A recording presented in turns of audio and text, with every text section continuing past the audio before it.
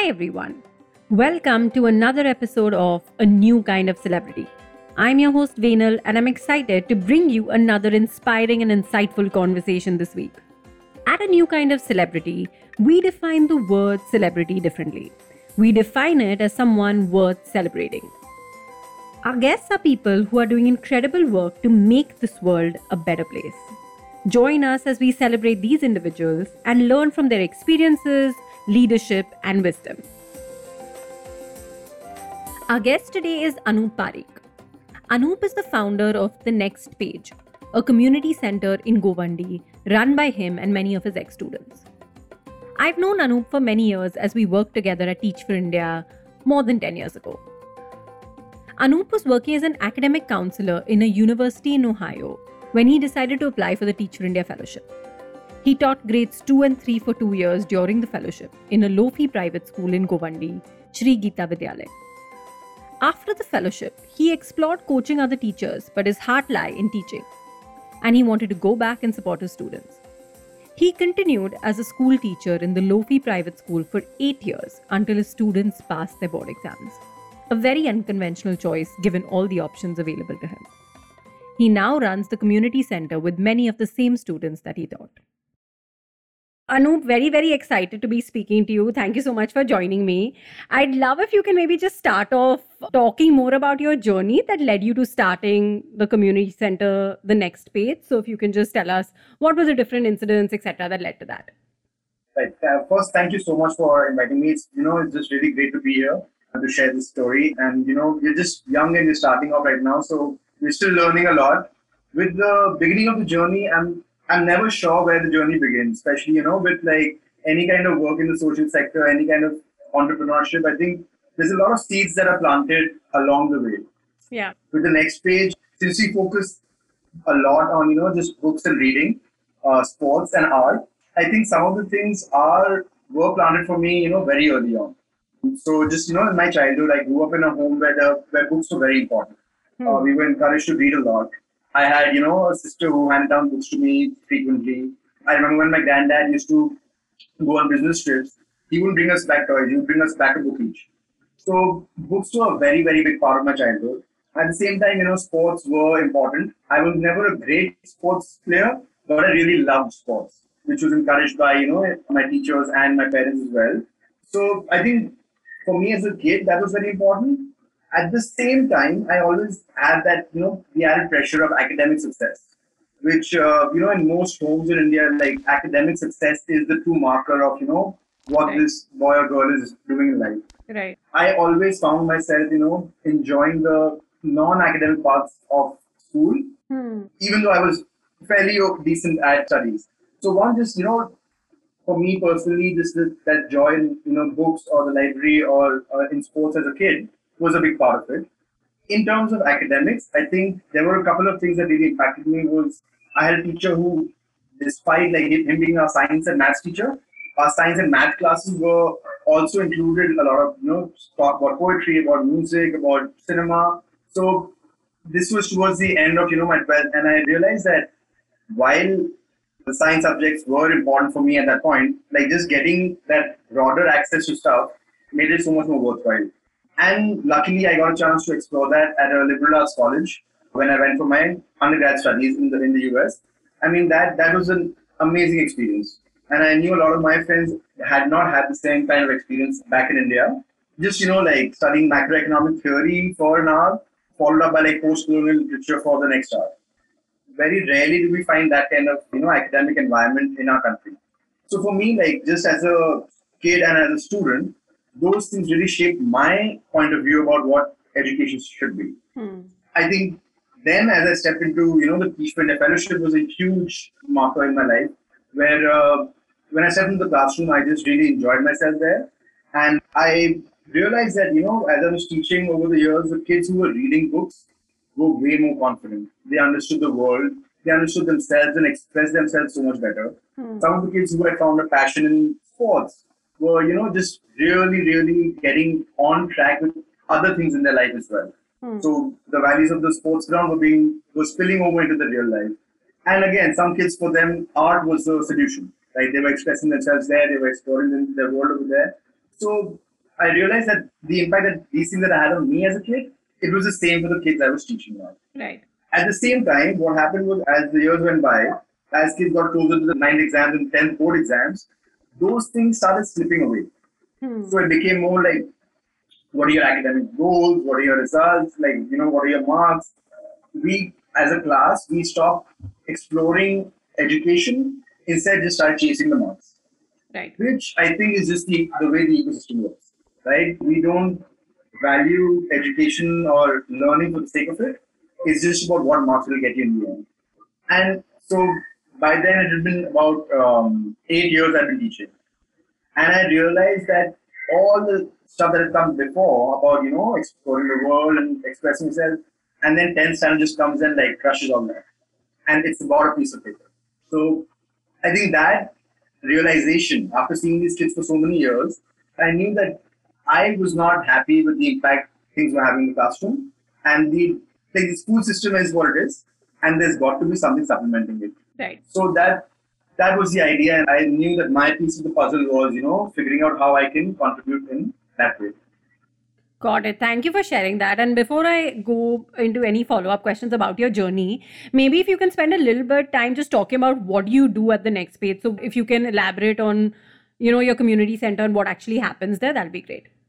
Right. So the next page, again, the idea was born out of giving kids access or opportunities to books, to art, and to sports. And also, one big element is that the kids take ownership of everything over there. So right now, we are a team of 8 people, of which 7 are still in college. So it's about a student-led thing where we have a library, which is about 2,000 books in it. People can come and read over there. They can borrow books, and it's completely free. On weekends, we have art activities run by one of my ex-students who's in college right now. Again, completely free for the kids, and anyone can sign up. And we have a football program, which at this point, we coach about 80 to 100 kids and then organize monthly tournaments for people in the community, which is, as we grow bigger, we're doing more and more as we can. Got it. Awesome. Thank you for sharing that. And Anoop, I know generally for people who don't know too much about the Teacher India Fellowship, when they find out, that's looked at like an offbeat choice, right? That people are leaving sort of other jobs that could have pursued and joining the fellowship. And I think within that fellowship network, I feel the choices you've made after the fellowship are looked at as an offbeat choice, right? The choice to go back and teach within the school system as another school teacher and not as a, let's say, a NGO employee or funded and supported by another like non-profit, but sort of being part of the system.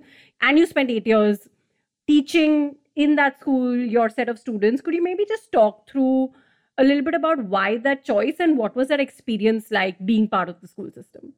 Right. So just first, my choice about rejoining school was based on the idea that 2 years were not enough. Even though I think it's a great, a lot of classes do very well with that continuity with Teach for India. I personally felt that there was enough instability in my kids' lives as it is, without teachers being, just coming in and going out. Right. So I wanted to just stick on for a little while. Another thing was I just love teaching. So I wanted to continue. So if I was in some particular school already, I wanted to go on with that. I think you can just really create relationships with the community, with the teachers, with the students. That just really helps go a long way. So I wasn't teaching just one class of kids. I taught across the school. And that helped me, bridge a lot of things within the school itself. So I personally went in because I wanted to have impact for a longer term. I don't think it was enough with just 2 years. And just have, a broader understanding of how the school system works as well. So I did work a lot with the school administration. So, just figuring out, what new things we could implement, working with the principal, seeing what the, workings of a private school in Mumbai is. And underserviced, low infrastructure school in a community that's not very well off at all. So it just gave me a lot of insight into what the reality is of the education system. It wasn't easy, but I think just because I enjoyed my work so much, it didn't feel like a sacrifice. A lot of people assume that, it's a sacrifice to go and do something in the social sector, when in fact people who do work there really love it. So they're actually just following their hearts and their dreams. And I think that was the same case for me. Yeah. And just again to build context on the school, the community. So you're teaching in Govandi, which in Mumbai is like one of the wards that has the lowest human development index. And you mentioned the low fee school, which is it's not your typical private school that people might imagine, but doesn't necessarily have like set playgrounds or even like the kind of classrooms, or there's no lab, etc., etc. So can you maybe speak more about what changes were you able to see during your time there by working with school administration, and maybe what are some changes that were yet to come? Right, just talking about Govandi itself, the reason there are private schools in communities which have very few resources is because the government schools are just not able to cater to the large population size and to the aspirations of the kids and their parents. Right. So one huge misunderstanding is that in certain communities there is no desire for an education, but there is really this huge desire that their parents really want their kids to succeed. Kids really want to succeed, and private schools fill that gap to an extent. But there are just a lot of shortcomings within the entire system. Things that changed over time, I think, just with interventions with, Teach for India, with other NGOs working with the school, I think there was a better understanding of how an all-round education has to be in these communities and schools. So I did see, over time that the principals started, thinking of long-term planning. Every teacher had to submit a unit plan, just getting back to the basics that in a lot of places are just the bare, necessities.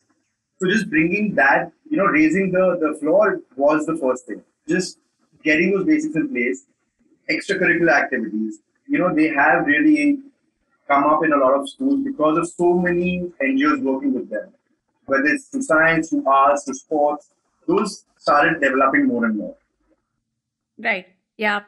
And a slightly different track, but I think earlier before we started this conversation, you were mentioning that, this is probably your third Zoom call, which I mean, during COVID time, that's really like surprising. And I also know, I don't know if this is still true, but I know for a very long time that you didn't have a smartphone for like a long time. I don't know if that's still true, but they're very, again, I think conscious choices, which are very, very different from, I guess, maybe your entire peer network or the wider, maybe broader community who studied in similar schools, colleges, etc. So, and I know it's not, you don't look at it as a sacrifice, but just maybe talking more about why those choices and what they've meant for you.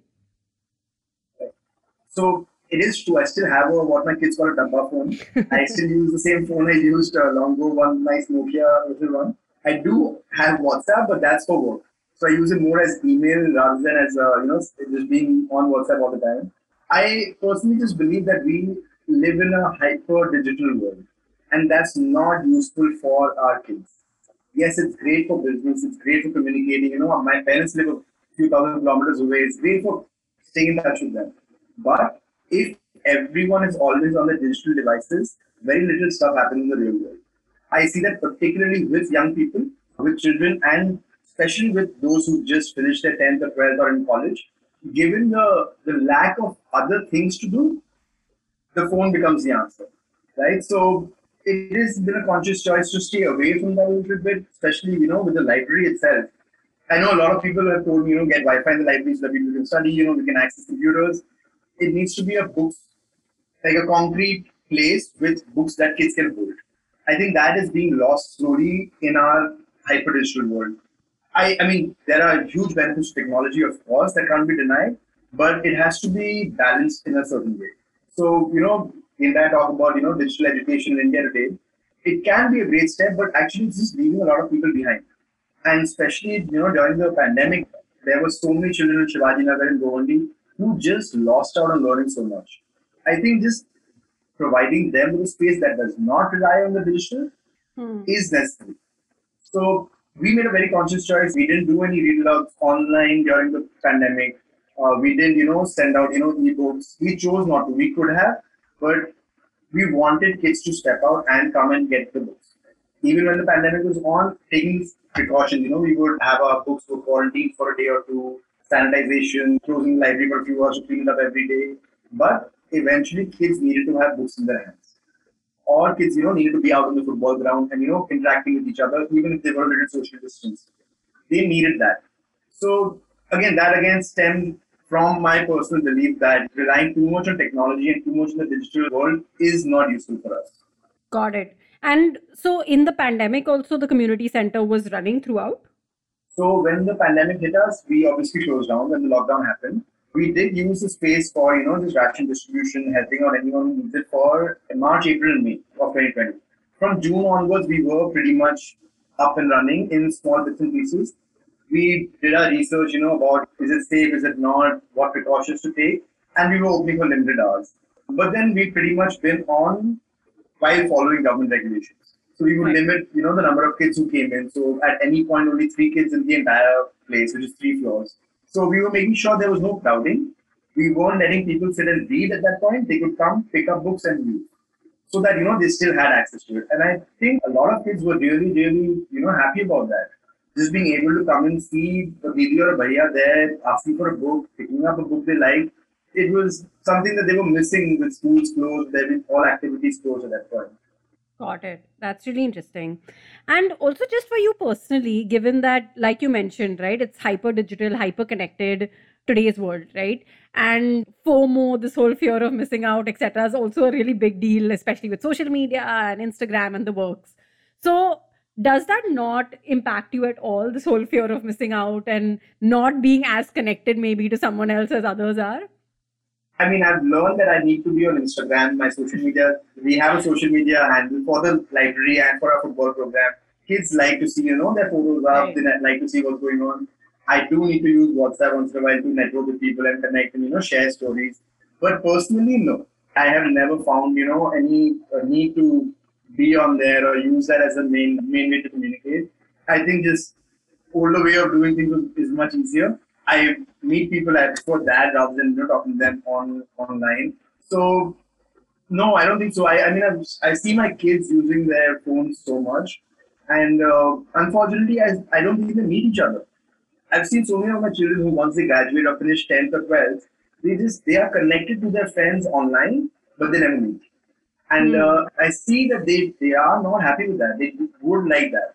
At the same time, the kids who are part of the football program with us, those guys, those girls, they've been friends forever thanks to this. And they still get to meet each other, interact, and there's a different kind of relationship built over there. So I think that physical presence, the physical meeting is still very, very important.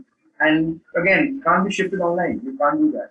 Yeah. It's amazing though, right? I genuinely don't think I know anyone else who can not only make these choices, but be so absolutely convinced of that being the right way. I really, really respect that.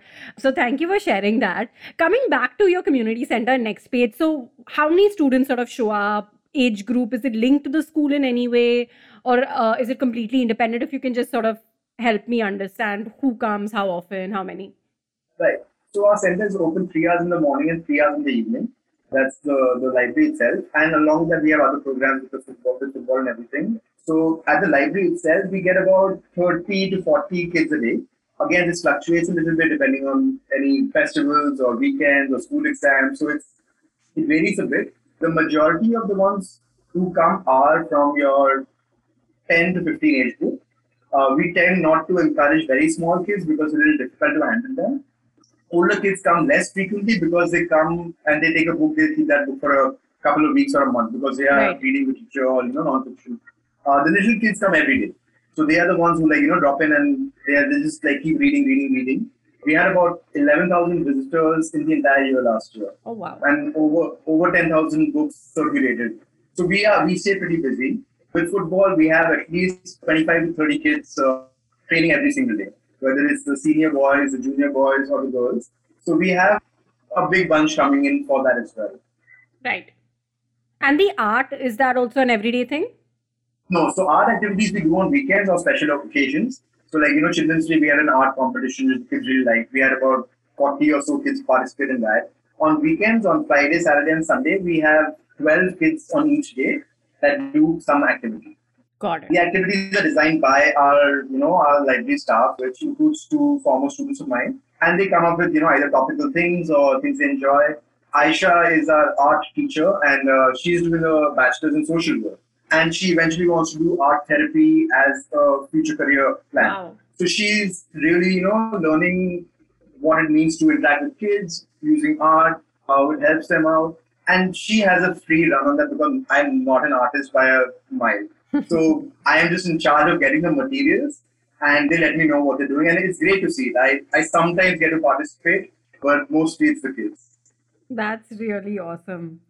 And just coming to like broader impact and stories, it's generally my favorite part. And also since you've spent so much time teaching in the school, similar same set of students plus obviously many more as well. Like I think you've seen a real arc of their growth and journey from them being like kids. I believe you started in the second or third standard right up to probably, like you mentioned, some of them are still working with you in the community center. If you can maybe first talk about just your teaching experience and shifts that you've seen over time, any one or two stories, if you can paint a little context also of the student background, and then we can talk about your community center as well. So one of the stories is, I mean, still ongoing. It's one of the kids who, in fourth of his standard, would regularly make his teacher cry. And, I was the guy who would sit with that kid and be like talking to him, explaining things to him, getting him to not misbehave in class. He would spend more time in my classroom than the class he was actually supposed to be in. And then I realized he loved football. He really loved it. And as he became part of this football team and as the football league grew, there was a serious shift in his behavior just because he wanted so badly to be part of the football team. And in the beginning, it was maybe, it was just an incentive driven thing. Now the guy is coaching for the Foxpasters Club and he's coaching a group of about 30 kids. And so when, I was on the ground just the other day and the boys were leaving the little kids and they're like, bye bhaiya. And I instinctively turned and I thought they're talking to me. But they weren't. They were talking to Altaf, who used to make his teacher cry. And now he's, a bhaiya for these little kids. He's teaching them values. He's teaching them how to be disciplined, how to respect each other. So that's a great story for me. And he loves it. I think it just gave him this like an identity of, he's like, bhaiya, parents respect dete hain. Acha lagta hai bahut. And I'm like, see that, so they are learning what it means to be responsible for a group of kids. So that's, just one of the kids I've worked with and I am working with. Couple of others, who like Aisha, for example, who's doing art. I think her idea about getting involved art therapy as a career, that stemmed from her work at the next stage. So she wanted to do social work and she loves art, and now it's sort of coming together for her to see how art can have an impact. So these are two of the young people I'm working with still, who have had an impact in some ways. Yeah, and you mentioned that everyone you're working with in the next page, they're all from the same community, right? And they're all students that you've taught as well. Yeah, at some point of it, yeah. That's really, really amazing. One, to hear both of their stories and also just to know that. What influence have you seen that have on younger kids? So now my biggest impact story is that when I walk down the street now, these guys call hi Didi, hi Bhaiya, football ka hai. The kids will ignore me sometimes, so they don't know who I am, but they'll recognize these guys who are now working there. And I think that's the change we need, right? So that these guys take ownership of the entire center, of the program. So for me, that's been just a big thing. There was a day I was walking by the school, Gita Vikas, where I taught, and I was wearing my football coach jersey. And one kid looked at me and was like, Acha, wahan to Abhijit bhaiya sikhate hai na? And that's one of the kids I have taught. And these guys now associate it with them rather than with me. And that's it. That's the impact I want. And then, I want slowly to move into the background and let these guys run it. I think, again, they are happy doing it. I think it gets them excited. That's why they're still sticking around with it after so many years. Yeah, that's really, really amazing. And also just maybe if you can talk a little bit more also about the girls. You did mention Aisha, just in terms of a little bit of what are the other like girls and boys that you taught doing right now, some who are working with you and the others who are not. And yeah, maybe a little bit about that. Sure. So our girls football team, that was a big thing. We had a really great football team early in the early days of my fellowship as well. And we continue that and still do work with the girls. The pandemic has had a huge impact on participation of girls in football especially. So it's led to a lot of kids who are, once they've reached a certain age, their family will just not allow them to play football. And that's a constant struggle. For me, like another one of the students who works with me, Shweta, who's, just a pillar in terms of she's the one around whom the kids rally. Like they rally around her and she gets the girls to come to practice, talks to them about, like why it's important for them to be regular, still coaches them. if she's not there because, she has something at college or something, the girls are like, why is Didi not here? Why are only you here? Why are you teaching us? So, they start looking up to her as a role model. There's another one of my ex-students, Ruxar, who's been part of our program for a long time, and now, she really wants to become a football coach, and she's been exploring options of getting certification and how she can use that as a career choice. So it has had a big impact. And of course, in the library itself, we have, a lot of the siblings of the girls I taught coming in. And for them, again, it's just like, TV told me that you did this story in school. So can we find that book now? So I think it's a continuity thing where, this impact just carries on. Right. Throughout. Right. And have you seen a similar impact on the wider community, families, parents who have sort of maybe shifted how they look at either education, extracurriculars, or anything? So now we've been open for a couple of years now in the community, with minus the pandemic season. But now parents are automatically like, oh, we have a library, that's amazing. And one of my favorite things about the library is when a parent comes in and picks up books for his or her child. So I will see, and especially parents these are parents who are educated. They're in their early 20s, they have mid-20s, they have a kid who's 4 or 5 years old. They'll come and they'll ask me, what book should I read to my kid so that his or her English improves? Sometimes, parents will sit there with their kids, pick out books. That is changing.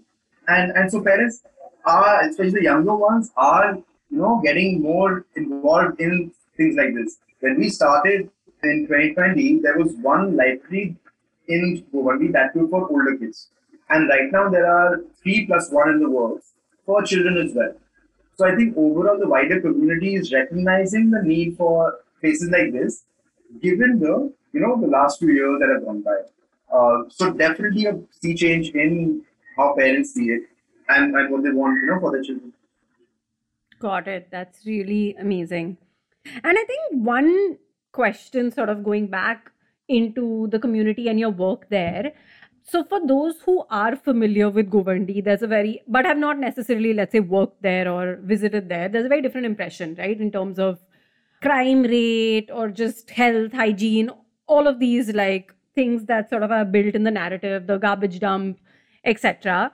What has been your experience of some of these elements of violence, crime, cleanliness, etc., and how they maybe intersected with your work or not? Right. So, I mean, the numbers for Govandi and the NH was speak for themselves. It has a really low, so all sorts of socio-economic indicators are very, very low. One thing that always shocked me was the average life expectancy is 38 years, which is crazy. I mean, we're in 2022 and I mean, this is the last census, but that's crazy to know that in Mumbai, there is an area where the average life expectancy at last count is 32. For me, at a personal level, I've spent 11 years there now. So I think I've become desensitized to some of the things that others can see. But yeah, I mean, violence is around the corner everywhere. Drug abuse is everywhere. Just when we have a football program and I'm coaching, I have to be vigilant about anyone using substances away from there. And it's slowly changing, but there's a lot that has to happen. Even if there's an unstructured, kids are playing football or cricket, there's fights every single day. And I'm not talking about just verbal fights or just pushing and shoving. Sometimes they go to an extreme, and that's because that it's inbuilt over there. It's become a sort of a thing that needs to be broken. So coming to the health and hygiene, I mean, it's just the garbage dump. It's been there. It will be there for a long time, and it's just things are not changing on a bigger picture. I think small initiatives, again, small things can change. And it's amazing how many small organizations are working there. So at a micro level, there is a lot of change happening. I think slowly it will build up and have an impact. So yeah, there are challenges. Certainly there are challenges, and I think as we go along, just trying to tackle them one step at a time is the answer. So I think our football program has had a huge impact on the kids who do take part in it. So getting girls out of their homes onto the ground playing. On a normal day, you will not see girls playing a sport. Never in Shivajinagar. And that is just, it's very obvious. Hopefully, getting them out football and soon kabaddi, it will change. The boys who would have been, into substance abuse or just fighting, they know that if they have football, they are staying away from that. And there are, these mentors, these young leaders who are helping them do this. So change will come. But again, it has to be sustained, has to be continuous, and has to go on for a while. Right. And so, from your experience, what you've seen as being the most valuable input to have young adults at this very impressionable age stay away from maybe some of these influences is to be engaged in a really meaningful way, whether it's your football, art, reading, college, etc. That's the one thing that can really help them stay away from it. Right, absolutely. I think just having them, engage in different things outside their academic classroom, tuition classes, and their own gives them something to do, right? And slowly they discover that they like something. Whether it's learning about history, whether it's about reading about something, whether it's about painting or drawing, they find some passion which keeps them motivated, which keeps them on track. Yeah, they begin to build that identity and like self-image as well, which influences things. Yeah, that makes a lot of sense. As you think of just your journey and other people who want to sort of contribute to, make change themselves, they want to like figure out how they can sort of help out. What are some learnings or advice that you have that you'd like to share? One of the biggest things I think, impact has to begin sometimes at the smallest or the lowest level. We talk a lot about, policy change, the entire ecosystem has to change, this is what we need to do for the system. But sometimes it's just the small things, getting books in kids' hands, getting footballs at their feet, giving them space, giving them the opportunity to do those things.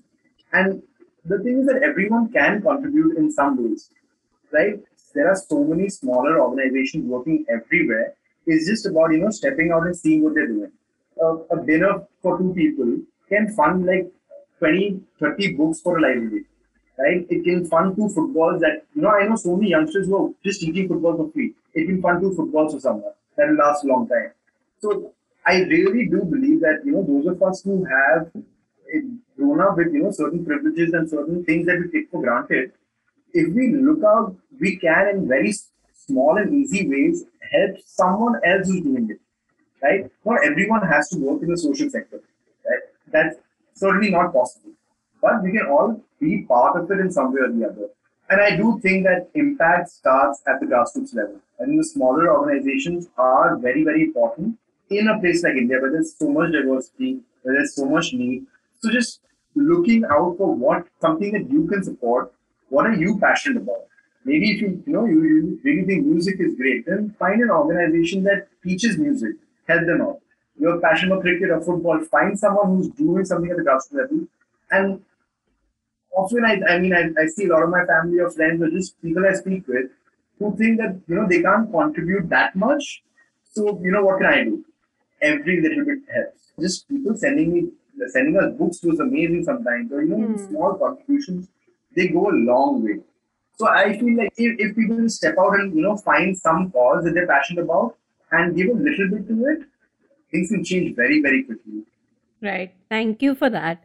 And Anup, what have been biggest challenges that you faced, either community center specific or even earlier while teaching? What would some of those be? The biggest challenges have always been resources, and I think just managing, getting the things that we need to do the best we can. Sometimes, there are great ideas that people have. So me or, my co-teachers or like other people working in the community, there are great ideas, but then fulfilling them, there's just so many obstacles that come in. For example, for our football program, we have been and we still are struggling to find a great space or like a proper space where we can have that coaching. Now, in a slum community like Govandi, like there is too much crowding to use the BMC parks effectively, and just getting a decent ground itself is a huge challenge.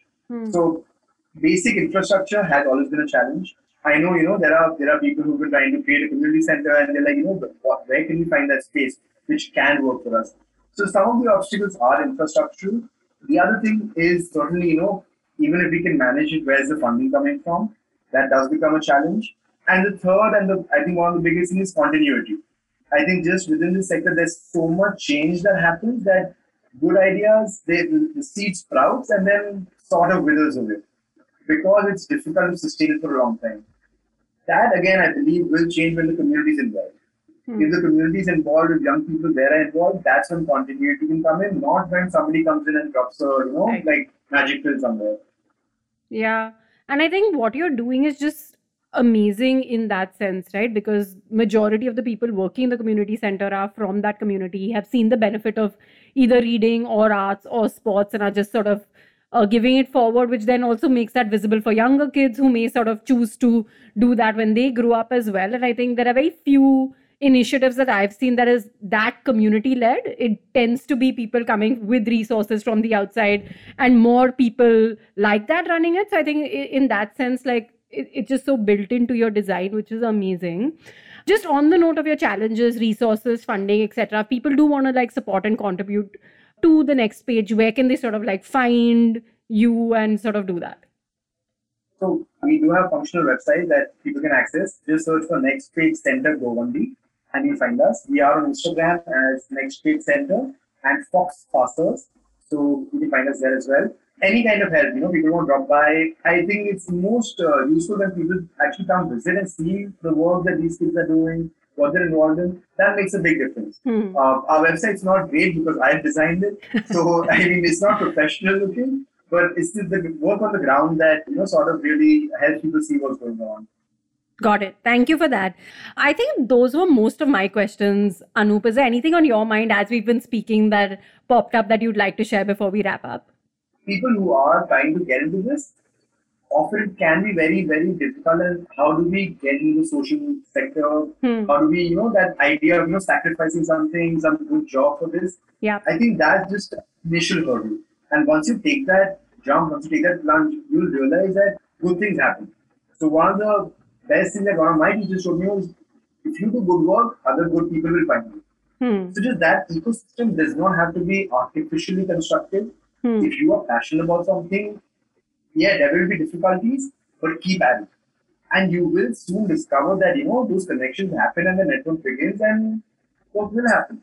So just for anyone who's looking to get into something that they are worried will not be sustainable, take that plunge. And you'll discover that somehow it works out.